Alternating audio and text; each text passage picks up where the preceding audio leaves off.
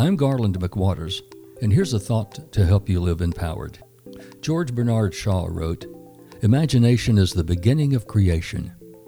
You imagine what you desire, you will what you imagine, and at last, you create what you will." Asking what if is magical. It's a gateway question that opens up the imagination to many possibilities. Think of all the things we take for granted that began with the question, what if? What if man could fly? What if we had a network of superhighways, making it easier to travel coast to coast and border to border?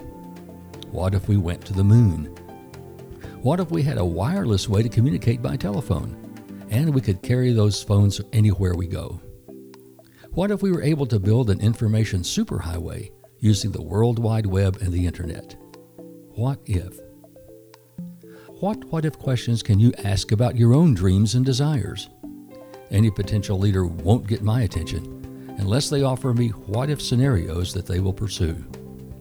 Shaw also wrote, "Many people see things as they are and ask why.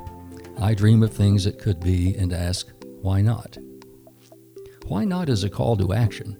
There's no reason why not. Let's go for it. The question assumes permission to move forward. Even if there are obstacles and naysayers, doubters, and challenges, we move confidently forward. We believe that we will find a way. Leaders lead.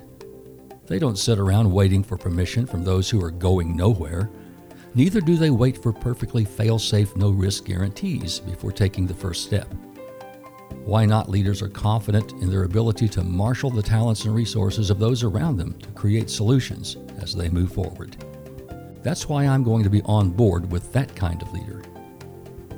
And where there's a will, there's a way, according to an English proverb. I like solution finders who ask, well, how can I? And I try to be one. This question puts the imagination into action. It's the natural progression of the first two questions. If I'm focused on how I can, I'm not concerned about why I cannot. I'm an unabashed Star Trek fan.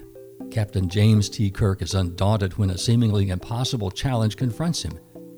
He refuses to hear that the challenge cannot be overcome, and he warps into hyper-possibility mode to solve it, even though his super-analytical sidekick Spock is reciting all the probabilities for failure.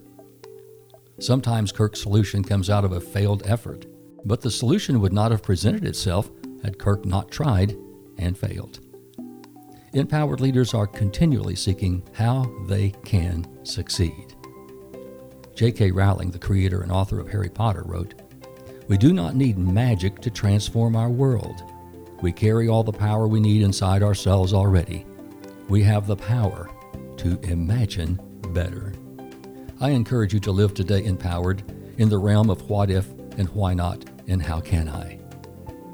Encourage the spirit, enliven the heart, enlighten the mind, and enlarge the expectations of living in yourself and in others. I'm Garland McWaters.